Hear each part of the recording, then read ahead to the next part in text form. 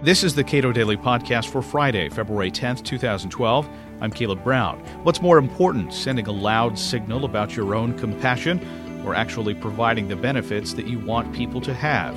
In the fight over health insurance coverage, Cato's Michael Cannon has found a parallel between those members of the Church of Universal Coverage and petty vandals. During the Occupy Oakland protests, a photojournalist for the Associated Press captured an image of some graffiti that one of the protesters had put on a Kaiser Permanente building. As you know, Kaiser Permanente is a health plan that's present mostly on the West Coast.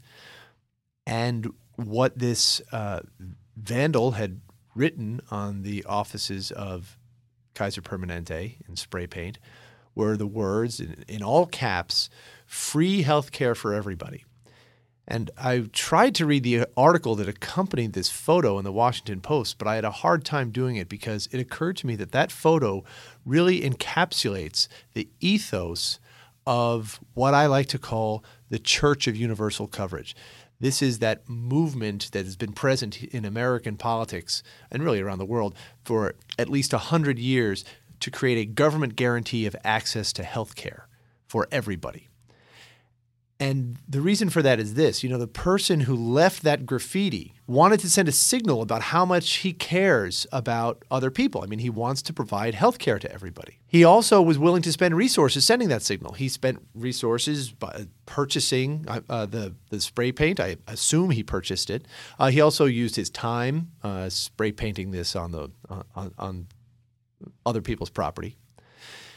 And he probably thought, he probably felt better about himself for having sent that signal about the importance of providing health care for other people. Unfortunately, what this guy also did, the resources that he spent on that spray can, that can of spray paint, are resources that he could not put toward purchasing health insurance for himself.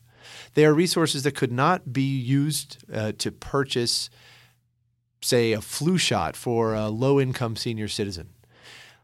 And in fact, so he was actually diverting resources away from healthcare, and he was also forcing Kaiser Permanente to divert resources away from healing the sick because now they have to go out and they have to get a pressure washer, they have to hire someone to clean all of this spray paint off of their building. And that's money that could have been used to provide medical care for somebody. And it just occurred to me that really captures the ethos of this push for a government guarantee of access to health care for everybody. The people who want that government guarantee, what I call the Church of Universal Coverage, they spend resources to campaign for that guarantee. They lobby Congress. They make contributions to candidates. They buy advertisements on television. They hold demonstrations. And whereas you and I, who don't want to see that government guarantee, would not have to spend any resources if there were no one agitating for it. We wouldn't have to spend any resources defending our freedom from that guarantee. Because they're doing it, we have to expend resources on that. Not only that, and actually more important than that, is that when the government gets involved in guaranteeing health care to people, that encourages lots more people to bend that government guarantee toward their own selfish ends. And here I'm talking about drug companies, I'm talking about health insurance companies, physicians, medical device manufacturers, hospitals, and so forth. They all have a huge incentive to lobby their members of Congress to make contributions to political campaigns in order to make sure that government involvement in healthcare benefits them. So there's a tremendous expenditure of resources there. In fact, the healthcare sector of the economy has led all other sectors of the economy in lobbying, expenditures on lobbying for decades. I think over the past 10 years, it's been something like $4 billion that they've spent lobbying just Congress. That doesn't include political contributions. It doesn't include all sorts of other resources they're spending.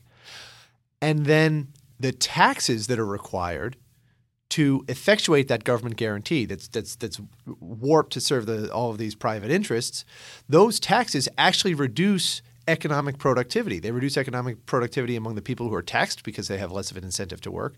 They reduce economic productivity by the people who receive the government subsidies that those taxes finance because those people don't have to work for their health care or don't have to work as hard as they used to. So there's all this this wasted all these resources that are being spent on this campaign or on this fight over a government guarantee access to healthcare that's not being spent on healthcare. And in the process, that government guarantee actually ends up reducing purchasing power among both taxpayers and people at all points on the income scale because it discourages work. And it also blocks the market's ability to discover cost-saving innovations, ways of providing better healthcare to people at a lower cost so that we're bringing healthcare within reach of more and more low-income people all the time. So we're constantly making healthcare affordable today to people who couldn't afford it yesterday.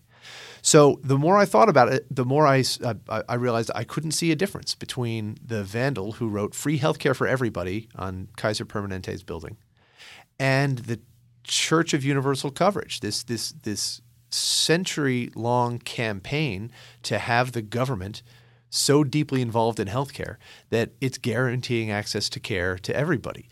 Because both of those activities not only trample the rights of all Americans, but actually in both cases you have people expending resources in a way that undermines their ultimate goal, which is healthcare for everybody.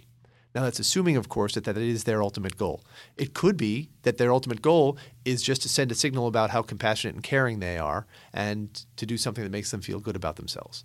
From that perspective, both what that vandal did to Kaiser Permanente and what the Church of Universal Coverage is doing make perfect sense. Michael Cannon is director of the Cato Institute's Health Policy Studies. You can read more of his work at cato.org.